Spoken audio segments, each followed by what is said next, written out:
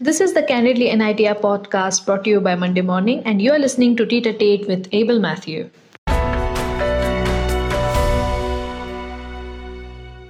Abel Matthew, a final year student of Department of Physics and Astronomy, has not just been a person with numerous feathers in his cap, but an achiever stepping ahead of the odds with his quirky demeanor and a passion to know it all. With unparalleled technical skills and unmatched leadership, Abel's story is that of an optimist who would always start making plans to execute any difficult proposals that came his way in his 5 years at NIT Rourkela. Hi everyone, thanks for having me. It feels awesome to be actually here, like having taken multiple final interviews for my seniors and friends.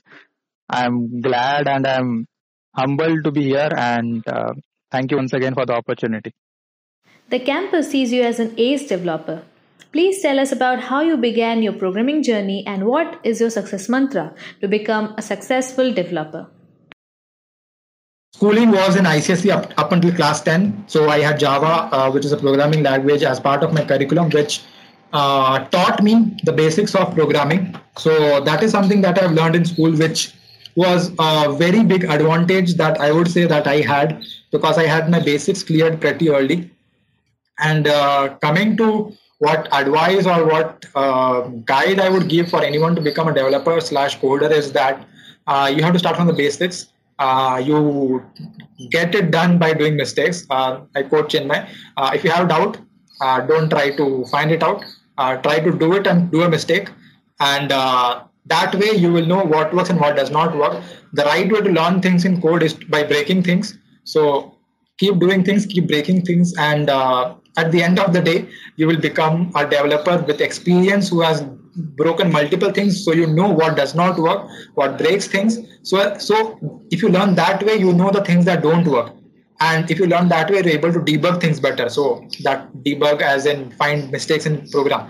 So that is something that you would learn, you would experience by falling down multiple times and then rising up the final time. So that is how I have become a developer. That is how I would recommend anyone to become a developer, rather than watching a YouTube video or by watching a tutorial. So that could give you knowledge, but that won't give you hands-on experience.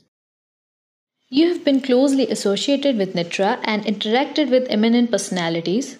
Please shed some light about your experience for the same. The NIT Rourkela is an institute which has got a phenomenal alumni connections. And being part of NITRA has been something that I cherished to the very extent that I would say. The NITRA event that I was part of was NITRA 2018 Delhi Summit. NITRA started having summits since the first summit happened, if I'm not mistaken, at Hyderabad, then at Pune, and then Delhi, and then it happened at Bhubaneswar, and then the next one is about to happen, which might happen at NIT Rourkela because it's the Diamond Jubilee year. So speaking of NITRA, the experience has been cherishing because of the fact that you get to interact with people from NIT Rourkela, and the connect that you get with the people is all because of NIT Rourkela. I have been able to connect with people who are CEOs, MDs, people whom we think we could never even reach out to. So all of those people are super down to heart, are taking the time out to interact with you, all because of one common thread, which is NIT Rourkela. And NITRA is something which the institute, which the students, which everyone should value very much, because the connections and the amount of value addition that NITRA could do is phenomenal. You are the president of TEDx NIT Rourkela chapter, which is still in its infant stage currently. What is your vision behind the club, and what are your future plans for it? TEDx NIT Club is founded with just one sole motive, is to host TEDx events at NIT Rourkela. TEDx talks don't just happen at schools or universities, they happen at almost all places, including prisons. There have been prisons that have hosted a TEDx talks, and there have been even the Pope. The present Pope has been a TEDx speaker. So the kind of connect, the kind of reach, and the kind of impact that TEDx talks do is phenomenal. And having a TEDx NIT Rourkela event was something, a vision that me and a lot of other friends have had over the years. And presently, I'm happy that NIT Rourkela has got a club which is planning to do TEDx events at NIT Rourkela. And the present plan is to have an event in March. And over the years, we'll be having multiple events over the course of 1 year itself, so that the culture continues to grow. Please share with us the memories of your Roots days and tell us about the roles you played in the team. Roots is an event which started in my first year, second semester. It started as an idea of few of the seniors, which went on to become into execution state as well. So Roots is the annual, you can say, creative conference of NIT Roar Club. It did not start off as a conference. It started off as a small get together, a small meetup for people of like-minded people in design, art, culture. I have been part of the logistics team, the content team, the technical team, the multiple teams of Roots over the years. So Roots is an event which I can wholeheartedly say that I have contributed to in almost all aspects, and I'm happy with the progress that Roots has made over the years. If things settle down in 2021, there might be a Roots in person. A Roots event was supposed to happen last year as well. It was unanimously decided that hosting an online event would reduce the vibe of it and make it less relevant, and hence the event was put on indefinite hold until an in-person event actually happens. So next in-person event, whenever that happens, it would happen. And coming to Roots, which started off as a club initiative within Cinematics and Design Tab, which went on to become an institute event, which gets an institute appointed convener, which is something that is of real progress. I have seen other events which start off as club events, which still are conducted by club events, which are phenomenal that clubs are doing A-class job. But having a event which started off as members of clubs, which went on to become an institute event, is something that is phenomenal with regards to Roots.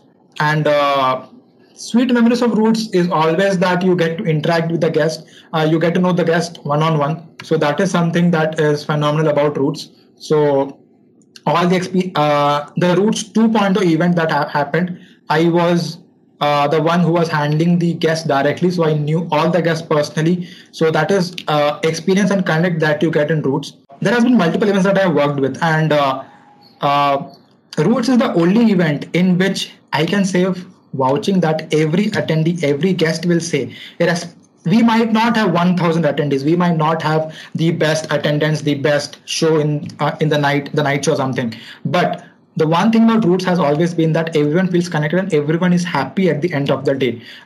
This is something that not even the grandest events of an IT are like NU or INNO would give, because at some point someone would feel unhappy, someone would feel left out, someone would feel that I was not able to do this or do that. But this is something about Roots. Though small, is something which is inclusive to everyone, which includes everyone and makes sure that everyone feels home at the event.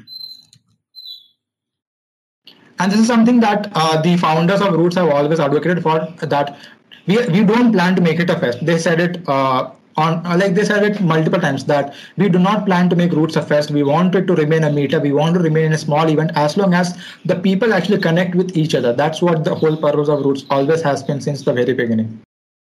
Bagging the internship at Goldman Sachs and eventually being rewarded with the prestigious pre-placement offer has added another feather to your cap.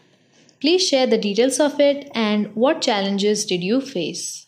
The internship at Goldman Sachs, regarding the internship, the work that I did at Goldman Sachs has been using technologies which involve React.js to be very precise, which is a JavaScript framework to build front-end websites, which is developed by Facebook. So I learned React after joining Goldman, to be very frank. The first week was the week I learned the basics of JavaScript and React. And the next 4 weeks, I built something for the firm, which is presently being used, according to my knowledge, by the firm to process few of their internal purposes. So the journey at Goldman, although if you look at the work that has been presented by me at Goldman, is not something out of the box, but that 4 weeks internship that motivated me, that spearheaded me into learning React, into learning JavaScript.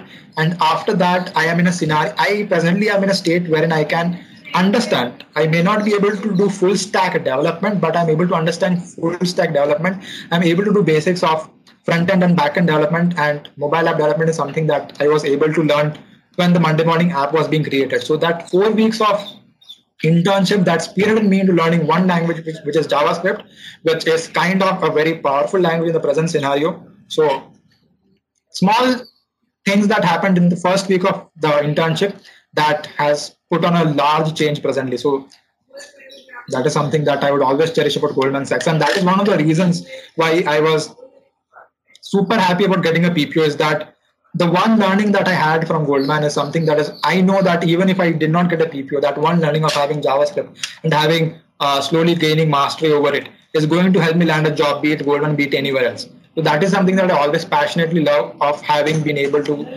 do, being part of Goldman Sachs. How has NIT Rourkela shaped you? What will you take away from learnings here to the biggest stage of life beyond college? And what will you miss the most about college? So this is something that I've understood over the years, is that the first thing that I've understood is that uh, what you're good at may not necessarily always be the thing that you like to do. So what you like to do and what you're good at may not always be the same thing, and it's important to realize the difference between the two.